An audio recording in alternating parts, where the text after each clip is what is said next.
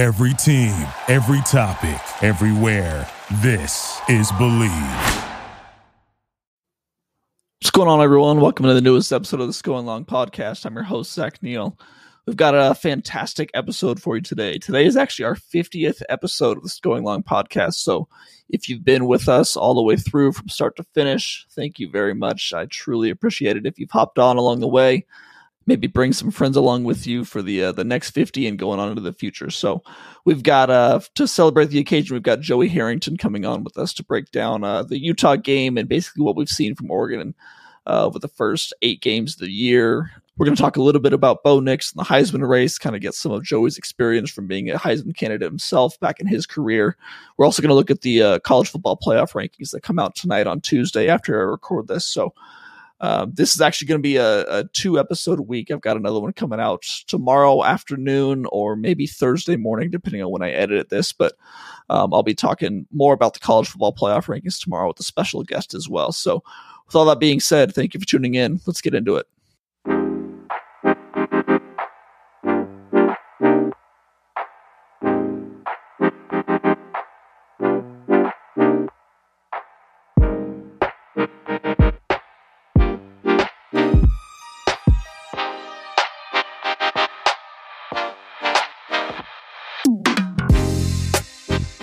All right, I am thrilled to be joined by Joey Harrington. Once again, you all know him, you all love him. He does not need any introduction to all of you Oregon fans. Joey, how are you today?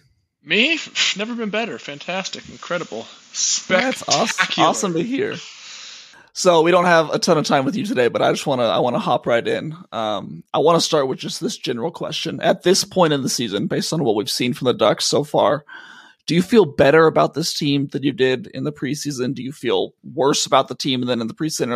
Have they about met your expectations? What's your general sense? Because after the Utah game, that's when I finally started to feel like, okay, this team is exceeding my expectations a little bit. Just not the fact that they're winning, but the fact that they're winning the way that they are.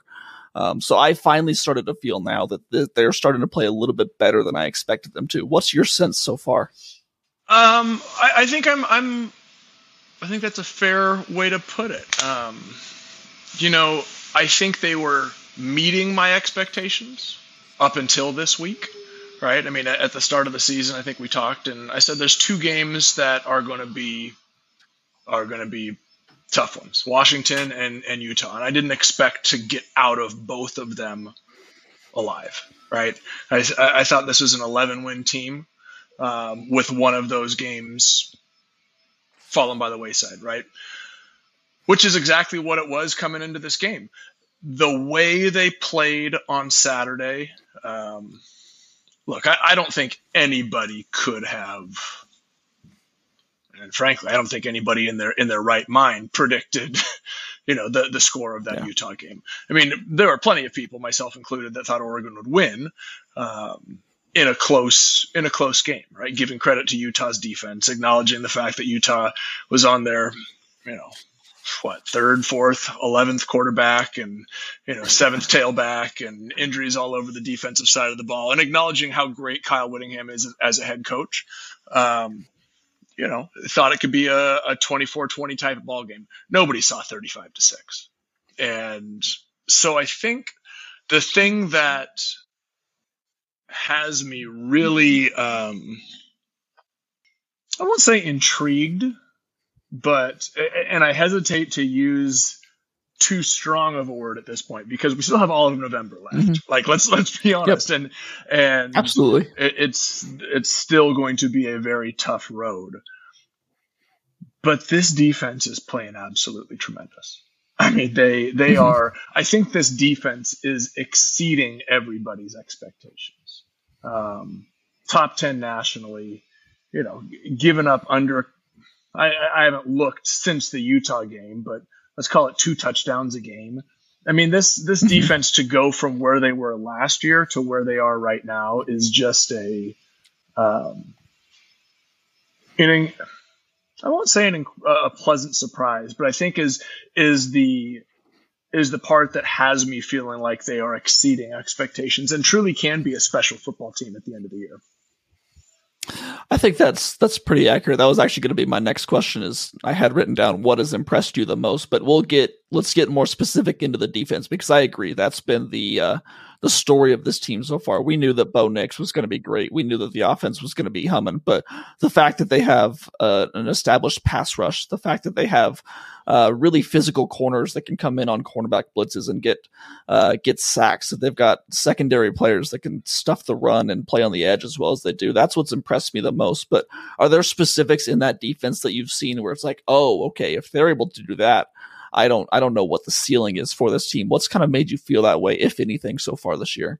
Well, we talked about it when we did a show a few weeks ago, that at the start of the regular season, that when you're playing in the Pac-12 against Michael Penix, Cam Rising, DJ Uiagalelei, Caleb Williams, let's just go down the list of quarterbacks in this conference. You're going to need to get pressure. Right, you're going to have to put pressure on the quarterback, and you're going to have to be able to do it with a 4-man rush, right? Or, a 5-man rush, because secondaries simply cannot live forever in this conference. You can't cover downfield for 5, 6, 7, 8 seconds in this conference. The quarterbacks are too good. What Oregon has done so well this year is, 3 weeks ago? They had already met their sack total from the entire previous season. And it wasn't just, it's not just one guy, right? It's not just Brandon Dorlus. It's Dorlus, it's Birch, it's Uiagalelei, it's Williams. You go down the list, and it's coming from all different places, right? And so that's I think they have 16 players. 16 different players on the team have a sack right now. To your point. Yeah. And so that has me really encouraged, because there's going to be injuries. There's going to be down days. There's going to be teams that scheme somebody, right? Like that's the game of football. But to be able to adjust, to be able to adapt, to be able to still bring pressure from different areas and get pressure on the quarterback, to be able to do it with a 4-man rush, to do it with a 6-man pressure. Like, there's so much. This defense has shown that they can not just compete, but excel in different parts, in different ways during the game. And that's really, I think, the key for me. The secondary has been a huge surprise. I won't say surprise. I did say surprise, but I'm gonna retract. I think that when you're coming in with 4 new starters to into the season, there are some questions on how it would work out. They've been incredible, and I think part of that is because of the way that the front seven has played. Look, this is just a unit that is playing really, really well together, and I think that's, when you rely on one guy, when you rely on I'll use the example, when you rely on a Jonah Ellis, right? Leading the conference in tackles for loss, leading the conference in sacks. Yes, Utah has other players that were playing very well, but he was the linchpin of all of that. If you can neutralize that one guy, you saw what Oregon did to Utah's defense. I don't know that Oregon has that one guy, right? And I think that says a lot for how this team can play together down the stretch of the season. So, looking at this team, kind of based on what you just said, what you laid about the defense, and we'll talk more about the offense as well, but to a trained eye like yourself, football as well as anyone and better than most people, do you still see, where do you still see the room for improvement? Obviously, you could say that they could give up 0 points and they can go 100% in the red zone and they could punt the ball 0 times, but to a trained eye, where are the little places on offense or defense where you think, like, okay, they're good here, they could be a little bit better? What screams out to you when you look at it that way? Boy, you're asking it after their best performance of the year, Exactly. I know. This is why I had you on after the Texas Tech game, which was a good time because that was a big win. I'm glad I got you after the Utah game because it's another big win. This is when I want you. Yeah, this is a tough question right now because that was as good a ball game as you could have played. And you know, if you've been listening to Coach Lanning, that he said that is the best game that they have played top to bottom. You know, God, the fourth down stop, keeping Utah to 6 points. Man, I mean, I stumped you. I kind of love this. Oregon fans should really love this. If you don't have any room for improvement, this is awesome. I didn't say that. Look, there's always going to be things that the coaching staff and the players look at on film and say, this was our game plan. We didn't execute this way. But if you're looking at it from a sitting on your couch perspective, and the freshest thing you have in your mind is a 35-6 beatdown against a really good Utah team, man, they created turnovers on defense. You know, maybe Troy Franklin doesn't drop a touchdown. I don't know. I mean, like I'm trying. Maybe a few penalties as well. There are a few too many penalties once again, but those are all very fixable as well. Yeah, and what I will say, if we're going on the offensive side of the ball, there was a moment. I don't know whether it was 21-6. It was 21-6. End of the second quarter, where Oregon, it seemed like they took their foot off the gas a little bit. Maybe got a little conservative. Started running the football a little bit. Couple, I don't know if it was 3 and outs, but it was definitely 4 or 5 and outs. And it was, you know, it felt like they kind of started to almost get into a game management type of situation. And had a momentary, I don't want to say lapse, but had trouble breaking out of that. Like it's tough when you downshift to be able to get back into that gear where you were. And so, yeah, I mean, you're not going to be able to do that against USC. You're not. I mean, SC is going to be scoring in bunches. That's just how it is. So I don't know. I mean, we're nitpicking here. We're nitpicking after the best win that we've seen this team put together this season. And I think that's what's so impressive and so different about this team compared to past Oregon teams, because past Oregon teams, you've relied on the offense to do most things. You've relied on, in 2019, a really good defense to do a lot for you. This team doesn't really have one of those super weak units. You feel great about the offensive line. You feel great about the running backs, receivers, defensive line, cornerbacks, linebackers. It's like when you're trying to find those little minute details for them to improve, you really got to try very hard. So I think that's what's kind of encouraged me the most. I want to ask you about Bo Nix and the Heisman race, because you're more familiar with this than most people in that entire process.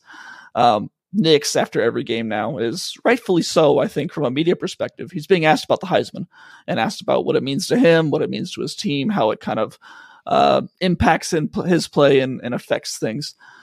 In his position, I mean, you know this because you experienced this. What is that like? I mean, does that ever get annoying, distracting, frustrating that the comments and the questions are always about him and not his team? I mean, he does a really good job. Credit to Nix for always deflecting and saying, "Hey, I'm in the conversation because our team is playing at a Heisman level." But you know, what was that like for you back when you were playing? It's tough to ignore. I mean, you can do your best to ignore it, but I mean, when it is constantly being brought up, it's virtually impossible to truly ignore it. So what you have to do is you have to silo it, right? You have to be able to compartmentalize and say, this goes here, this goes here, and this goes here, and this over here, this Heisman is a result of success on the field, and success on the field is a result of preparation during the week and and doing the things that, studying and putting together the game plan, and doing all the little details. That being said, I think anybody would be lying if they told you that being in that conversation isn't exciting, isn't a huge honor. And so the key is going to be, how does Bo compartmentalize? And I think if we're working off his body of work right now, his worst game against Washington, Washington State, maybe. Yeah. 290 and 2 touchdowns with no picks. Like that's the thing that I would say, or that is the reason that I would say that he is capable of doing this, that he is in a good position to be able to silo that Heisman talk and realize that it is a result of all of the stuff that happens leading up to it. Even a guy like, Michael Penix, right? The week after Oregon game, throws 3 picks in the first half against Arizona State. They struggle. Washington struggles against Stanford last week. Like there have been, you can truly pick out a moment for most quarterbacks in this discussion where you say, ooh, something slipped a little sideways there. I don't know that you can pick out that for Bo. Like he's been so incredibly consistent. He's been so incredibly efficient and at the same time explosive. Like I don't know that I've ever seen a quarterback, and I've been trying to think about this because of, hearing Dan Lanning say Bo Nix is the best quarterback in the country. I don't know that I've seen a quarterback who is in more control of his team and his offense than Bo Nix is right now. Mm-hmm. I mean, it's truly astounding. Just short of 80% completion percentage. I don't know that I completed 80% of my passes in a practice. 21 picks and 21 touchdowns and 1 interception. Like what he is doing, not just in a game or two, but on a week to week basis is as impressive as anybody that I've ever seen. Now, it may not be as flashy and as explosive as Marcus was, but it is no less valuable and it is no less worthy of being in this Heisman discussion, which, he very well is and should be. Well, that leads perfectly. I mean, so I wrote about this morning on Ducks Wire. His Heisman campaign rests mostly on consistency, like you said, rather than flash. I mean, Nix has only 1 game with 4 touchdowns. He has 2 games with 350 plus yards. But on the same hand, he has no games with fewer than 245 yards and no games with fewer than 2 touchdowns. And like we said, just 1 interception on the year. You compare that to the other Heisman candidates. Penix has a game with 0 touchdowns, 2 interceptions. He has another game with 0 touchdowns. J.J. McCarthy from Michigan has a game with 3 interceptions. Jordan Travis has a completion percentage close to 51% in one of his games. LSU's Jaden Daniels, I think that he's probably the most worthy when you look at his stats, but LSU has the 2 losses on the year, and we know that one of the prerequisites to winning the Heisman is having a team that's, right there in the mix at the end of the year. So with all that being said, I contend that in order for Nix to really catapult to the top of the Heisman standings, not just be in the mix, not be in the top 4, not be in New York in December, but to catapult to the top of the standings, I think he needs 1 or 2 explosive games where he gets, those 3 touchdowns, 350 plus yards, 4 touchdowns, maybe just to show that he can do it. We know that he can be consistent. We know that he does this 250 yards, 2 touchdowns like it's nothing every week. But I think it might be smart for them. I don't know if they're going to call a game just so he can get his Heisman stats. I know that's a classic thing for fans, but what do you think about that? I think it would help his case, obviously. Okay. Pretty sure he's averaging over 300 yards a game right now, correct? 292, I believe. Okay, I guess Ty Thompson has thrown the ball a couple times, right? I was like, Oregon is over 300 yards a game passing. I assumed that was all Bo. I think God, and now I'm going to stop myself because what I was going to say is I think we saw what happens to this Oregon offense when it becomes Bo-centric in the first quarter against Washington State, right? They came out and went pass, punt, pass, punt, and then realized, we got to run the football like we have been. And then went Bucky Irving going crazy. And then Bo said, oh, yeah, now I can do everything. As soon as I said that, I realized, but against Utah, they just came out and went pass, touchdown, pass, touchdown. Yeah. Easy. I mean, it was... It was literally just like on Halloween, just like taking candy from a baby. Yep. I think the moment you start game planning for an award is the moment you risk slipping up. Yeah, that's fair. And can you make a decision in a Cal game that's hopefully going to be, pretty lopsided near the end of the game? Can you make a decision in the red zone to get him an extra touchdown? Yeah, sure. I think that is probably where you're going to have to see those big, I want to say inflated numbers, because the rest of the games, USC, Oregon State, or I should say 2 of the next 4 games, the whole country is going to get a chance to watch him. And the whole country got a chance to see him against Utah, right? Mm-hmm. I think that's part of why I don't worry about the stats, right? Okay. When, I'll use when I was playing as an example, right?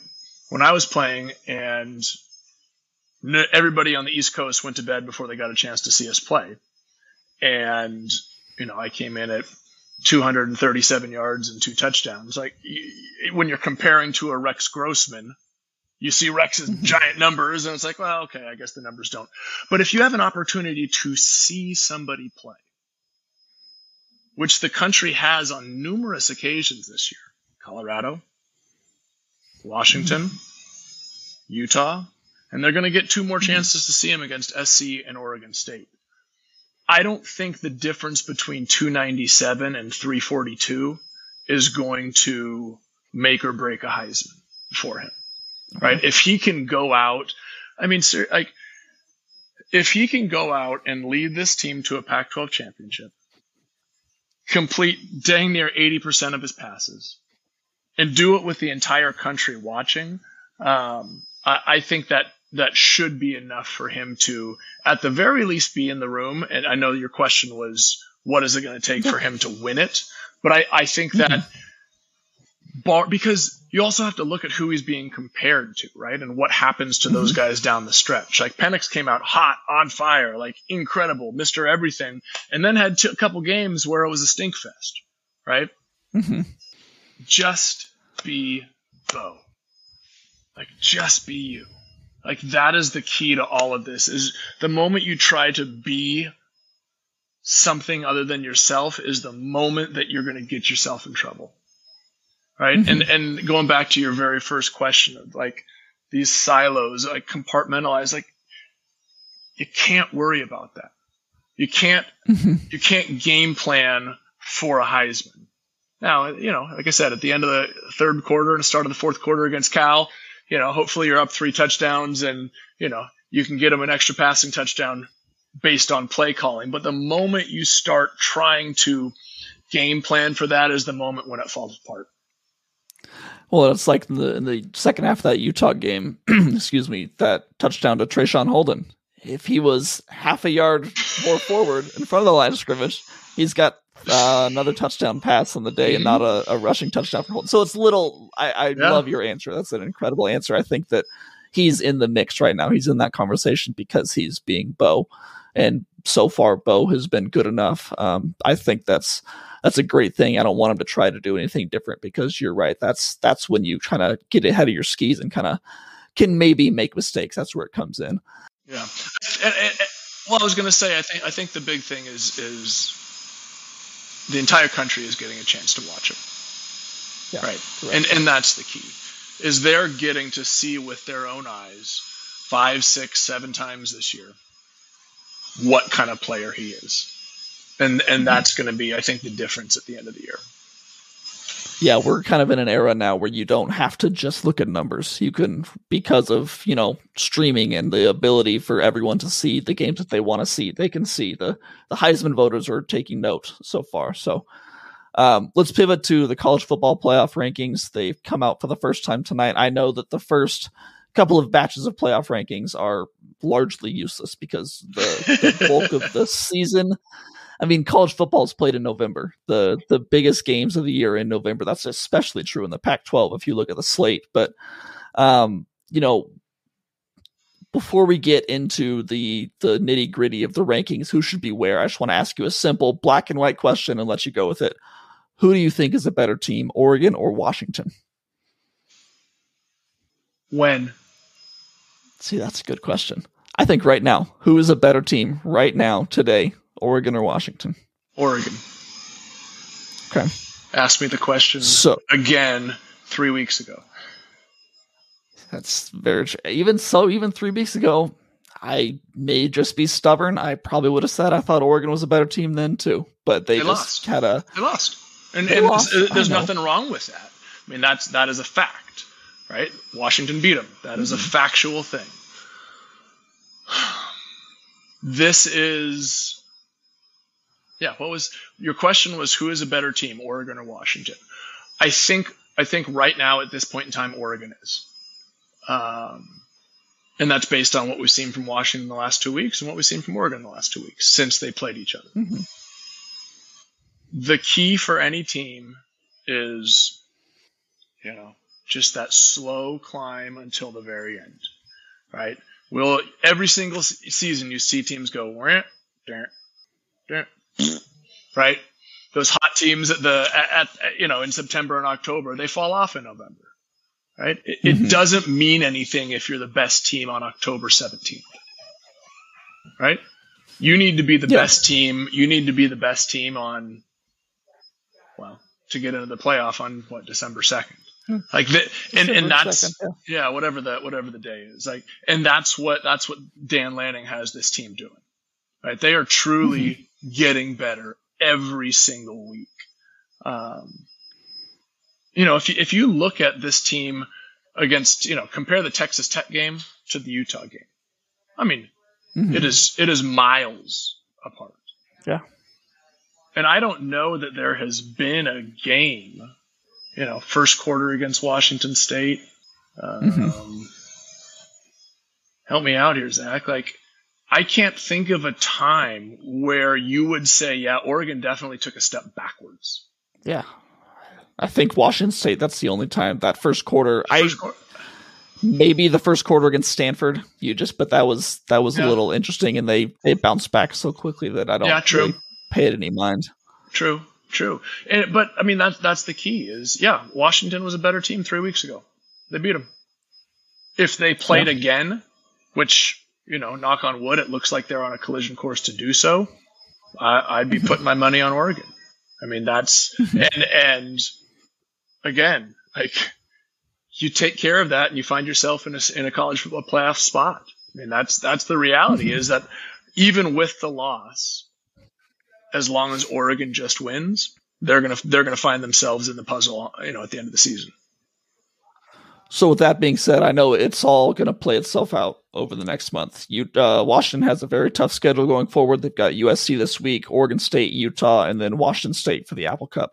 Oregon has a fairly easier schedule. It's still not super easy. They've got Cal this weekend, USC, Arizona State, Oregon State. Yes, there are some absolute roadblocks there. Okay, tell me Washington's again. They have the Apple Cup. They have SC. I missed the other two. Washington this week has USC. Wait, is that this week? Yes, USC, Oregon State in Corvallis, Utah, and then Washington State. Oh. Okay. And Oregon again has Cal this weekend, USC next weekend, both those at home, Arizona State on the road, and then Oregon State at home. Do you see anyone getting in the way of the Washington-Oregon rematch? If so, who do you think has the best chance to trip that up? And so for that to happen, I believe Washington would probably need to lose twice, because one loss Washington, I think, is still getting into the Pac-12 title game. It gets interesting with tiebreakers, but I think that's how it would be. Well, because SC has an out-of-conference loss. Yes, but then this also, if USC gets through the regular season without another Pac-12 loss, then Oregon doesn't get in, because you would assume that they would beat Oregon. So good point. Who do I see as this potential stumbling block? Oregon State. I mean, for both teams or for both? I mean, you could realistically make the argument that Oregon State is going to be the most difficult game for both teams. You can. This weekend was confusing for me. They did not look good against Arizona, and they had looked so consistent this entire season. Mm-hmm.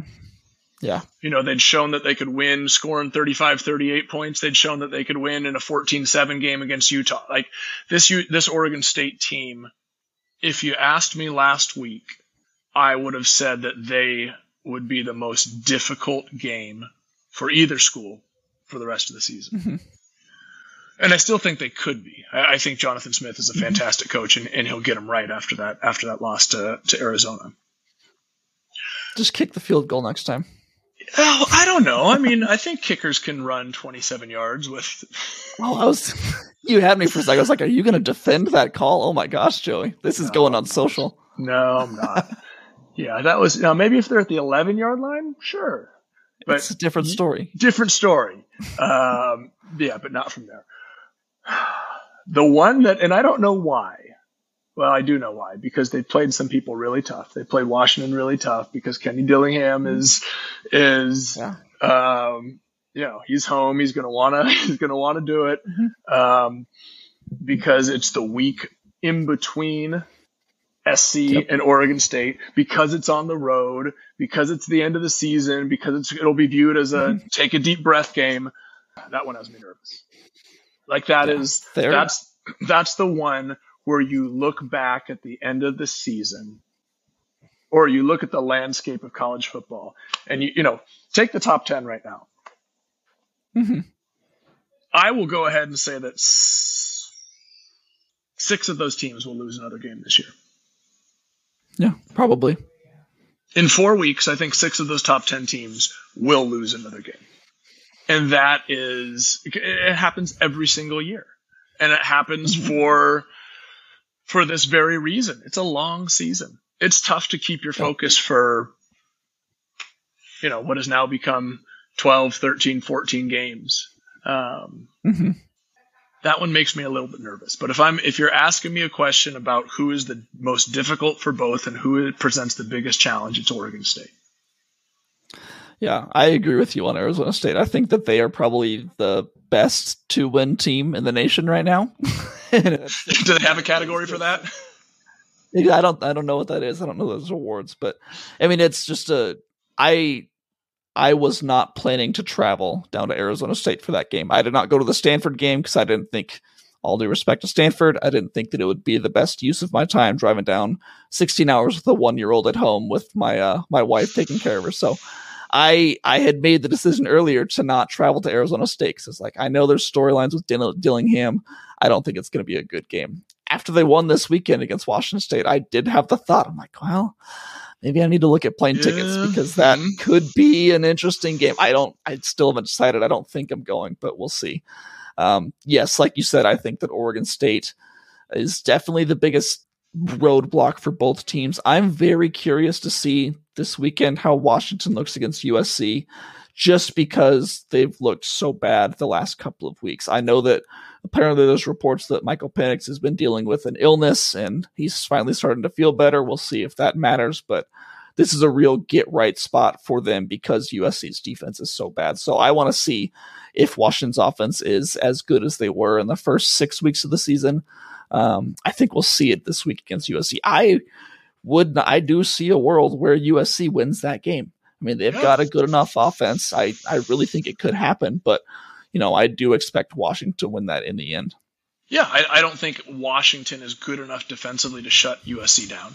I don't think, Utah held them to 31, 34, 37. 32. 34 to 32 was the final. Yeah, which is about as good as anybody has done. And Washington is not Utah defensively. I mean, they're not. Yeah. It's going to be a 56-55 type of ball game. And when you get into those type of shootouts, that's anybody can win those. I would agree with you. I'm curious to see if Washington can right the ship, because on this trajectory, or the way they played the last 2 weeks, you could easily see them losing a game in November. Definitely. All right, I'm going to get you out of here with this question. I was talking to some friends about this earlier in the week. In a hypothetical world, I love someone gives you $1,000. I know, aren't they fun? Hypothetical world, someone gives you $1,000. You get to either keep the money or you can put it on Oregon plus 1,400 to win the national championship, which is the 5th highest odds in the nation. What are you doing? Okay, so hold on. I need to get some clarification here. What does plus 1,400 mean? $1,000 on plus 1,400 odds. That would, if they won the national championship, I believe that would get you 14,000. I don't understand betting odds. I don't do it. I don't do the what is it? The Oregon. You could get a $14,000 return on that bet if you did it. So would you pocket the money and spend it on something useful around the house, or would you take a flyer with some confidence that Oregon in 2023 has what it takes to win the championship? Well, let's see. We got a landscape project going on in the back here in a couple weeks. You'd be able to do that with your knee? I got it. What exactly? No. So that's an expense. Tuition is paid for already this year. I'm putting the money in. I'm putting the money down. And here's why. I love it. Here's why. In years past, there has been a clearly dominant team. Whether it was Georgia the last 2 years, whether it was Alabama the last 11 years, like you have had a team where it's them and the rest. I don't know that you have that this year. I mean, sure, Michigan has given up, 5 points a game, and JJ McCarthy is playing really well, but I don't know that you could look at that. Ohio State has looked suspect at times. Yeah, they had a big win against Penn State, but Penn State barely squeaked it out against Indiana. Like Georgia, always good, starting to come into their own. Washington, I think Oregon's better than Washington right now. Texas, Oklahoma, Alabama starting to play well. Look, like you can't. Louisville. Who am I forgetting? Florida State. Florida. We're getting too far down the list. I know, Florida State. There you go. I was like, Florida State is the other one there. Who was their game? I mean, I don't know that Florida State has been, or necessarily will be, truly tested this year. And in that situation, I don't see any reason why. If this was 2 years, when did Oregon play Georgia? Last year? Last year. Yeah, last year. Last year. If this was last year, I'd have kept the money. Oh, yeah. Because I saw with my eyes what Oregon looked like versus, that top team. I don't think there's any difference between Oregon and any other of the top 5 teams in the country right now. And I think you have to give a lot of that credit to Tosh Lafleur, Dan Lanning, for how they've shaped this defense, because Oregon has always been able to score points. They've always been able to compete offensively. What they're doing on the defensive side of the ball with talent and scheme is pretty tremendous. And the way that they are starting to build this Oregon defense into those SEC style defenses, the defenses that truly can compete at the end of November and December and into January, that makes me think that this is a good year that, to put that $1,000 in, and what do you say, bring back 1.4 million on a, isn't that how it works? Yeah, that's 14 million. What it was, put $1,000, get 14 million back. I think I'll take that. Yeah, I don't think those are the odds. Yeah. No, I think I'm right there with you. To be honest, if this hypothetical world existed, I think I probably still keep the money, but it's a really hard decision. And I probably still keep the money because I am a 30-year-old father with a 1-year-old at home, and I don't think my wife would allow me to live in the house anymore if I put down $1,000 on a bet for Oregon. But after this last week, I really started considering it. I didn't want to go there, but it's hard not to come at it from the perspective of somebody who also retired from the NFL at your age. You're 30 with a 1-year-old. I retired after an 8-year career in the NFL at your age. So like that, it's a little bit different. A little bit different. But I'd still different tax brackets. Yeah, exactly. Although, the president of a nonprofit doesn't exactly pay through the roof now. So very true. Yeah. That's what I've heard. Yeah. So no, I'd still put the money down though. I'd still do it. I like it. I love the confidence. And it wasn't until after this Utah game where I really started to think that like, wow, this could be possible. I wrote on Monday, I wrote a column that, Oregon's championship window, I think, is opening. And I think it's opening earlier than a lot of people expected. But, with the coaching, with the players on the team, with the recruits coming in, I think this championship window we can enter each year going forward, actually thinking that it's possible. And that's coming earlier than I expected it to. How cool would it be to have a national? Okay, I'm not even gonna. It's a fun question to. I'm gonna leave it right there. Sure. I'm gonna leave it right there. And this team, I think we can say this: while they may not be the flashiest, while they may not be the most, let's just put it that way: they may not be the flashiest team that Oregon has had.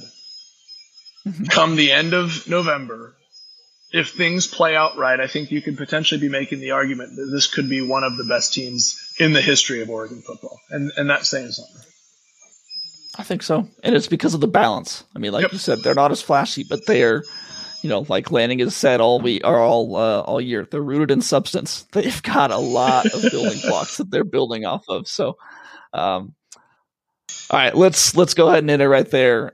Thank you so much for doing this, Joey. It's been a lot of fun. You've got Talking Ducks every week on Root, our favorite channel. It comes out on YouTube as well. You've got your foundation that you're doing. Why don't you go ahead and tell people where they can find you and how they can help support what you do? Actually, it's great timing. I didn't even think about that. We are launching our second annual Bourbon Barrel benefit on Friday. Awesome. Nice. So good timing. It is, yeah. So last year, Buffalo Trace Distillery donated a barrel of Buffalo Trace bourbon to our foundation, and we raffled it off to raise money for our community leadership scholarship. This year, they donated a barrel of Weller Full Proof, which I got to go out and select again this year, and we're raffling it off with a bottle of Pappy Van Winkle 20-year, 4 bottles of the Weller Full Proof single barrel that I got to select, and that all comes out on Friday. Hoping to, we hit $65,000 for our scholarship program last year. I'm hoping. Wow. I'm hoping. Look, I'll come out and say it. I'm hoping to hit $100,000 this year. I mean, if we can hit $100,000, we can endow another scholarship, which is absolutely incredible. So, if you're a bourbon fan, Pappy 20 and 4 bottles of Weller Full Proof single barrel. If you're not a bourbon fan, still buy one anyway, because someone in your family surely is, and this is something that you truly can't get anywhere else. So there you go. So where can people go to actually buy some of those the raffle tickets? HarringtonFamilyFoundation.org. Oh yeah, everything is online.